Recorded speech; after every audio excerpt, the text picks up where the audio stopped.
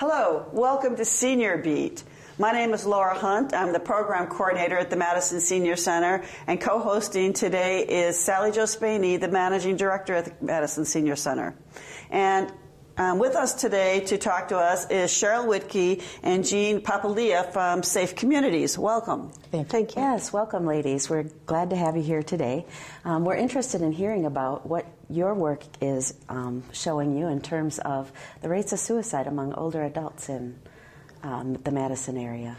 Yeah, well, Safe Communities looks at the top causes of injury in Dane County, and suicide has been up there for the last 20 years since we've been in business.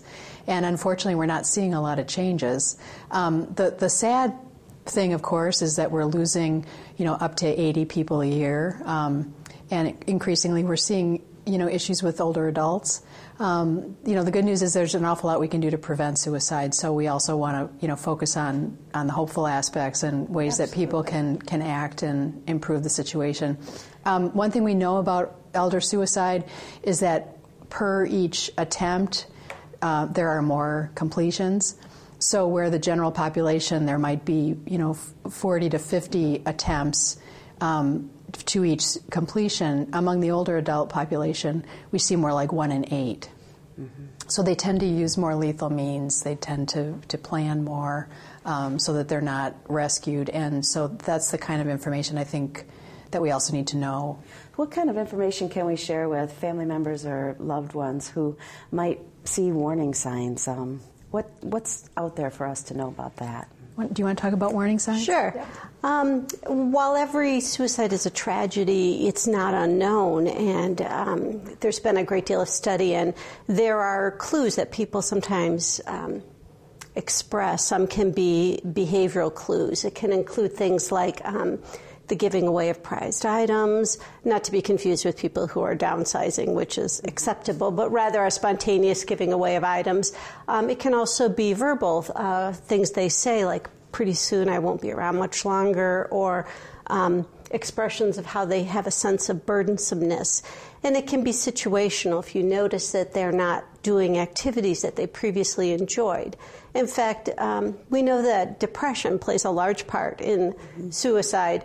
And we know that when describing suicide, it can be the traditional feeling sad every day for the last 2 weeks. But among our seniors, it can be described as not participating in activities that you previously enjoyed, so a pulling back. And some of that can be a very slow process through cognition. For example, you enjoyed the social interaction when you got together with your friends to play cards, but now because you don't drive at night, you're not able to meet with your friends, so you lose that social interaction. Mm-hmm. Or it can be through declines in vision or in hearing, and you're not as engaged, so you start to lose connection with people. So social isolation, different changes in our body that don't make it as possible to interact with others as we used to be able to.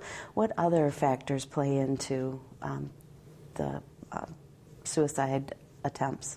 It can be chronic pain, too, unremitting pain, and it can be a sense of hopelessness that sometimes felt, I'll never get better, this will never go away, or it's too much trouble, I'm unwilling to do it. And all those things start to pull a person back, and it starts to emphasize loss instead of engagement. Mm-hmm. And when you start focusing on loss, it sort of takes away any kind of joy or resilience in your life. Mm-hmm. When you talk about suicide in older adults, are we including together the suicide when people have depression with when people are terminally ill? Is that all kind of lumped together, or are those two different things? Pain and injury and terminal illness can be a risk factor, as can mental health problems and disorders. But mental health disorders are extremely treatable. Mm-hmm. Alcohol or substance abuse is treatable. And so as a result, we can start to mitigate those factors. And treatment for depression is extremely effective. 60 to 80% of the time it can be treated. it's just important that everyone stays focused on the fact that depression is not a byproduct of aging, and that it is treatable. I'm sure you all have memories of people that lived, large and happy lives up until the very end, and that it shouldn't be unusual. That should be the goal. And if we need help through treatment and support, then that should be encouraged instead of a sense of, oh, well, it's just inevitable. What kind of statistics do you see for folks 60 and older who may be experiencing some of these warning signs and their ability or willingness to reach out for help or find help? I think it can be a challenge, not to generalize too much, but of course men sometimes, and particularly of an older generation, have a difficult time asking for help. Maybe they've learned that it's a sign of weakness, and so they tend not to. And so, asking the question specifically, if you see a change in the person, are you thinking about killing yourself? Mm-hmm. While, we want to pull back from that because it's such a terrible thought. Mm-hmm. If they're thinking about it and if they're trying to hide their emotions and hide their sense of loss, to put it out there is actually stating what they're feeling and then putting it on the table to be able to discuss it. So, that's important. It's important for all of us to be really clued in to the changes that Jean mentioned and then to be able to be willing, basically, to ask these tough questions. And what are the resources available for folks who might find themselves feeling down and depressed and isolated? Where should they turn for help? Well, it's all about community and connection, which is where I think some of your other guests will be able to talk about places where they can come together. And it's also, I don't think seniors want to spend all their time just with seniors. I think involving them in activities multi-generational is important. And I think continuing to involve them with their families. And if they don't have families, then create the families through neighborhood or neighbors and keeping an eye on people. And one of my part-time jobs is working for the Department of Health Services and reading about the suicides that occur throughout the state of Wisconsin. And many times the people that actually discover a suicide death are neighbors who say, I know my neighbor. I know that they walk their dog or they come outside and I just haven't seen them in a while and I became concerned. So there's really sort of an under the radar sense of connection. But I think if you step that up once more and let people know that you're there to help out and you're there to engage with them, and simply asking, how are you? How are you doing today? And then wait for the answer is extremely important. Do you think people today tend to think that they should just mind their own business? Mm-hmm. We know our neighbors, but we don't want to intrude and invade their privacy? In my job as a police officer, sometimes I would have to try to figure out, it was a broken window at a house and no one was home. And I'd go and ask the neighbors and I'd say, do you know anything? Mm-hmm. And they would list an entire list of things like, well, I noticed that their car leaves in the morning, I noticed their dog comes out, I noticed their kids, and they would have a very respectful pattern of life, and then they'd always apologize, well, I don't want you to think I'm that kind of neighbor. And I'd say, I don't. I think it's important that we observe what goes on with our neighbors, and if things raise your attention. And if you notice that your neighbor's normally a gardener and they haven't been out in days, I'd be knocking on the door and asking. Mm-hmm. And I agree with you. I think that lots of people crave intergenerational relationships. And so, no matter what age we are, if we're living in a neighborhood, just taking that extra step and getting to know our neighbors just a little bit can really make a big difference in someone's life. And I think that in terms of the stigma of aging, that will then be lessened. And as we know, the stigma of aging can also create isolation. So those are all good factors to keep in mind. Yeah. What else can you tell us about the Zero Suicide? Yeah, well, we're really fortunate in Dane County. I'm sure that there are other communities in the country that do this, but I'm proud of the fact that we have all of our healthcare systems that are working together to implement something called Zero Suicide, which is basically an aspirational goal that no suicide is acceptable. Mm-hmm. And one statistic that we know that I've heard Jean cite is that people who die by suicide have typically seen a primary care physician within 6 months, weeks to 2 months of their death. So there's a lot of opportunities for healthcare to be engaged in suicide prevention. And so all of our healthcare systems are implementing sort of process improvement measures, things that we know work. For example, asking the question through screening, have you considered suicide? And then when there is a positive comment in that regard, then working with them on safety planning. So making sure that there's no means. So we would ask them specifically, if you were to kill yourself, how would you do it? Mm-hmm. Again, a very scary question that even psychiatrists and people that have mental health training are very uncomfortable asking. So we have to work on that. Mm-hmm. So how would you kill yourself? Well, there's a gun in my home that I would use. All right, how are we going to get that gun out of the house? Now. Mm-hmm. And here are some resources. For example, Jean's worked really effectively, and we're the only place in the nation where we have gun shops that are actually storing guns for people who are in a suicidal crisis. So sharing that information with healthcare and saying, here's a gun shop, somebody who understands a gun owner and is able to take this gun and keep it safe during the crisis. Get this information to your patients so that they can do that. Mm-hmm. Get it out of the house. So those kind of conversations are happening in Dane County healthcare systems every day. And the other really amazing thing is that all of the healthcare systems are assessing that work and sharing the information across systems. So you have competing healthcare systems that are saying, yeah, we're auditing our safety plans and we're finding them to be effective in these ways, or we need to improve them in these ways. And again, I think it's remarkable. So I think mm-hmm. there's an awful lot to be said about the commitment to healthcare, of healthcare. And then we also have the county executive announcing our Ending Deaths from Despair initiative, which is going to engage more community partners in suicide prevention, and that's very exciting. Can you talk a little bit more about that?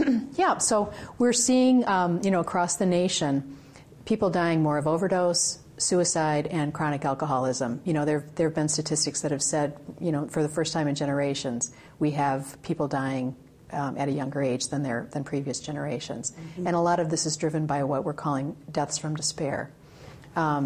It could be due to dislocations from family and sort of social isolation, as we've talked about. It could also be economic factors.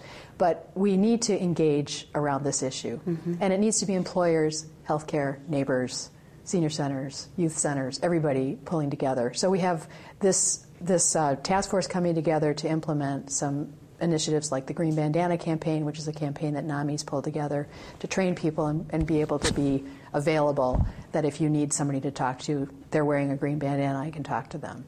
That's excellent. Well, I happen to know a senior center that could get involved in that, so that sounds really good. Anything else, Laura? The stigma. Mm. You talk about how many people are dying by suicide, but yet I think part of the reason we don't know, if you follow the obituaries, it seldom says suicide. They die unexpectedly. They died unexpectedly. They don't exactly. die after a courageous battle with anything. No. Although they probably have fought addictions and depression mm-hmm. for years. Yeah. Mm-hmm. I think we need to remember that suicide is preventable. Asking about suicide mm-hmm. does not cause a suicide or put the idea in anyone's head. Excellent. In fact, it can be one of the most life-affirming things you say. That's some of the most important words, I think, that we can take away from this interview today. So we thank you for being here today. I think your topic is extremely important. I think we pointed out some great red flags, so to speak, and then given some great options at what people can do. So thank you so much for being here today. We'll see you next segment on Senior Beat. Thank you.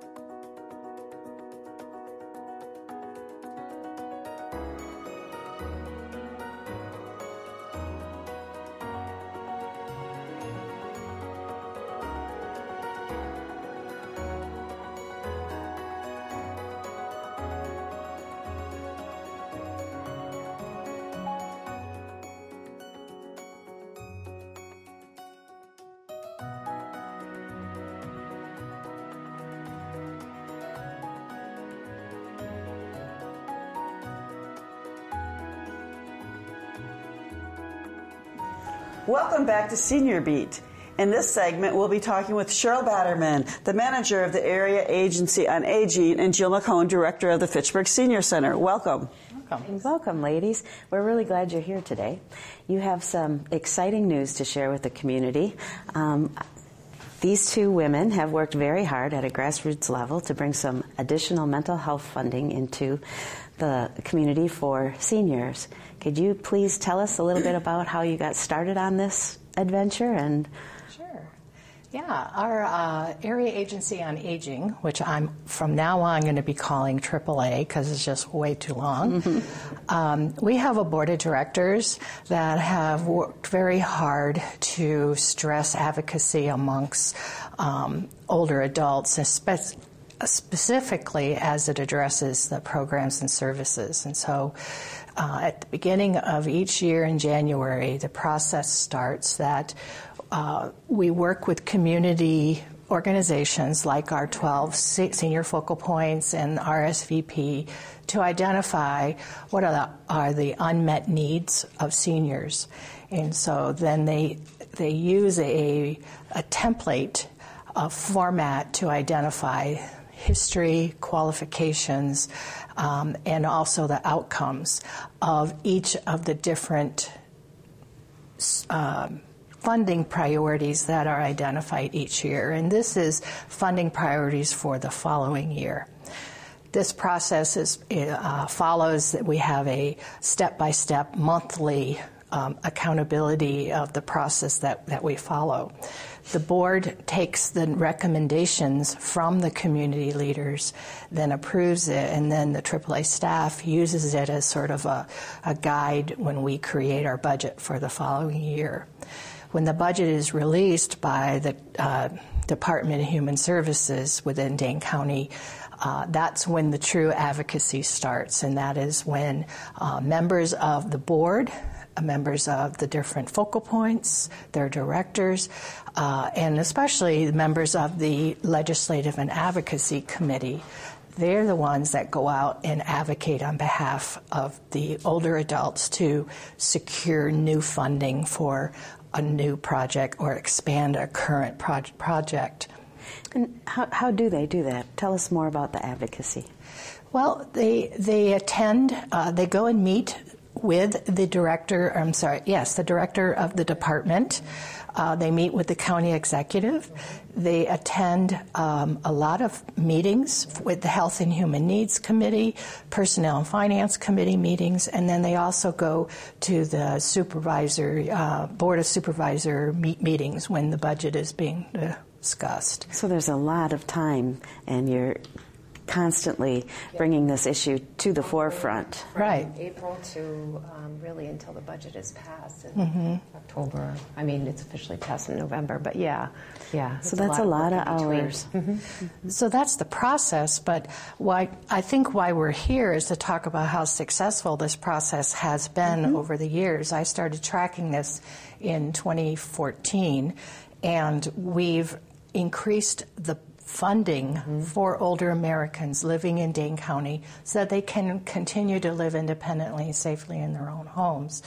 We've increased the budget over $1 million, of which, of that $1 million, about $700,000 is made up of Dane County taxes. Right. And so this is internal funding, not coming from the state or the feds or grants and that. That's really something. The largest amount we've been able to secure was for mental health, and that's where Jill comes in with her advocacy. Thanks.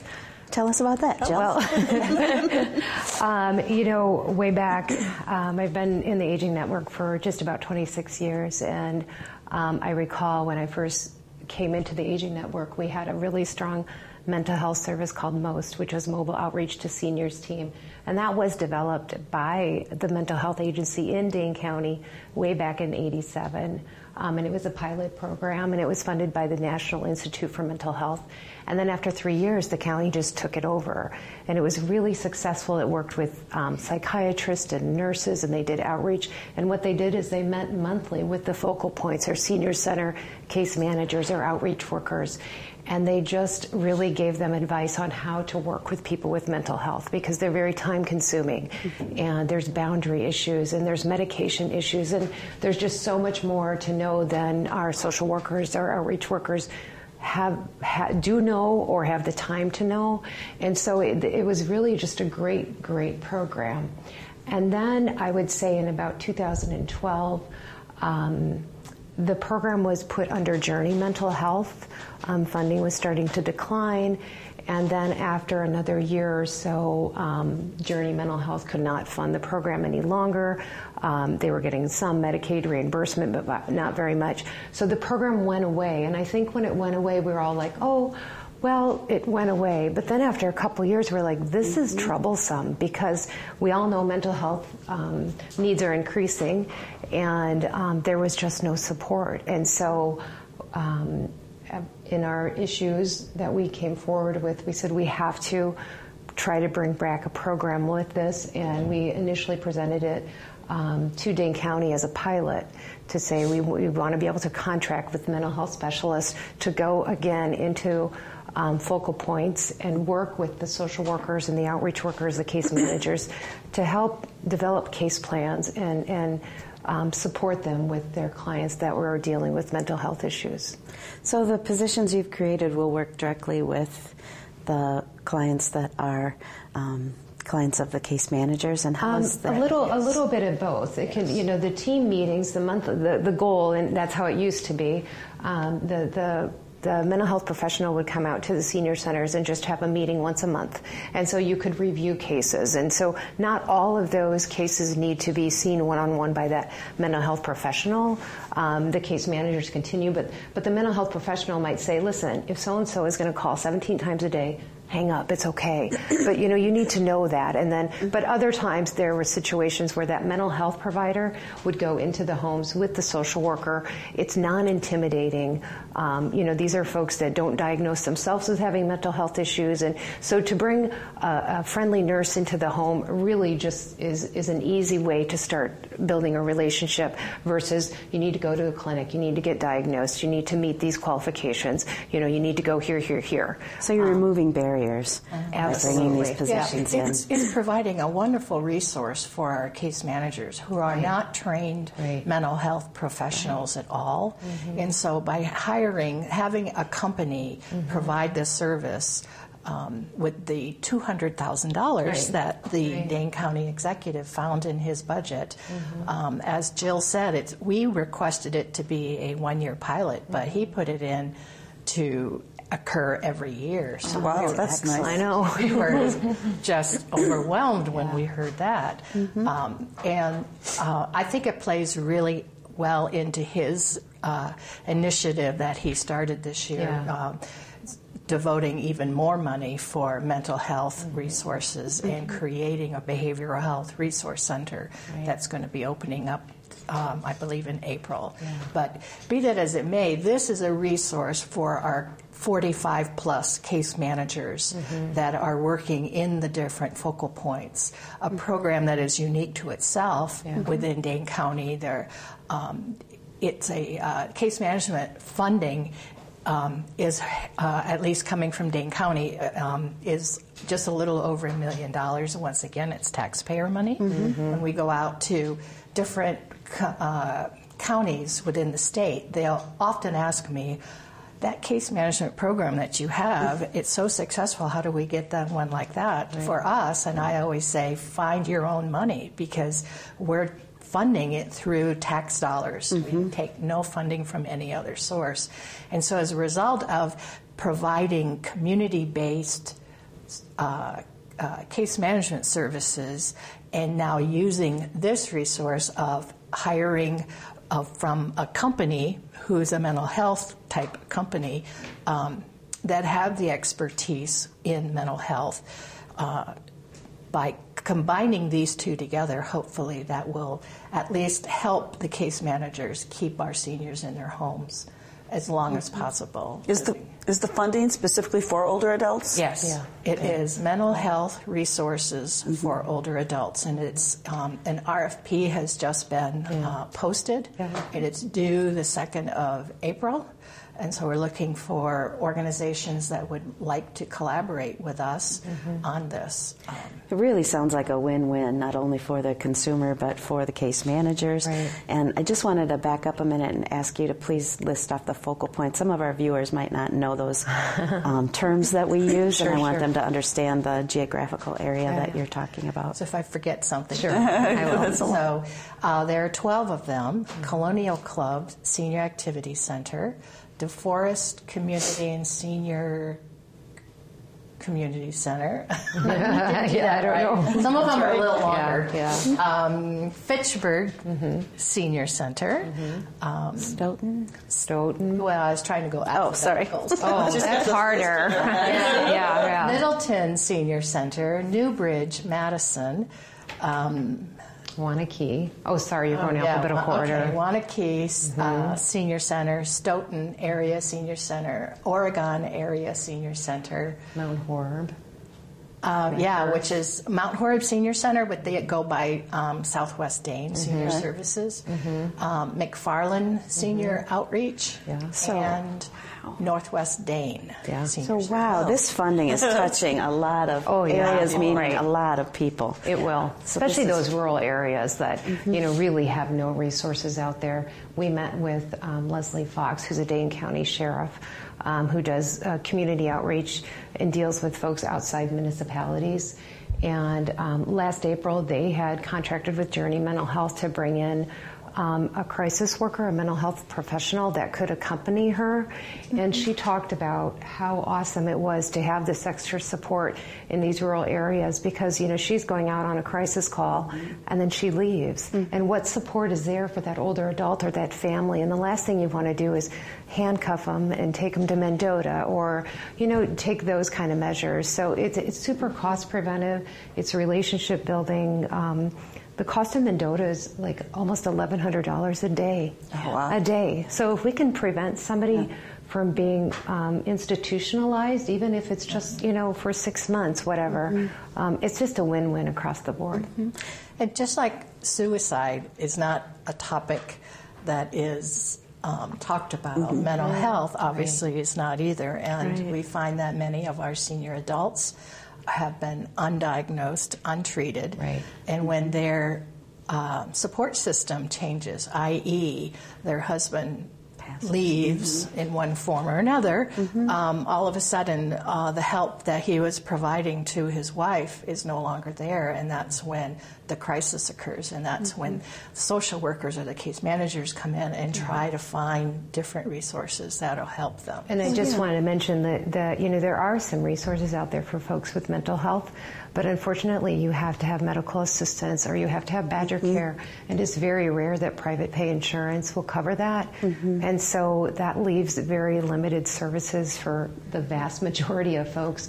And even if you do have that stuff, you have to have a diagnosis, and how many older adults don't even go to the doctor, particularly those that have mental illness that don't want a diagnosis. So and if they're feeling isolated, depressed, the less likely they are to seek out that help and treatment. But I applaud you both on your efforts. This is a real plus for Dane County and the city. We really appreciate your advocacy and hard work on this. So congratulations. Thank you.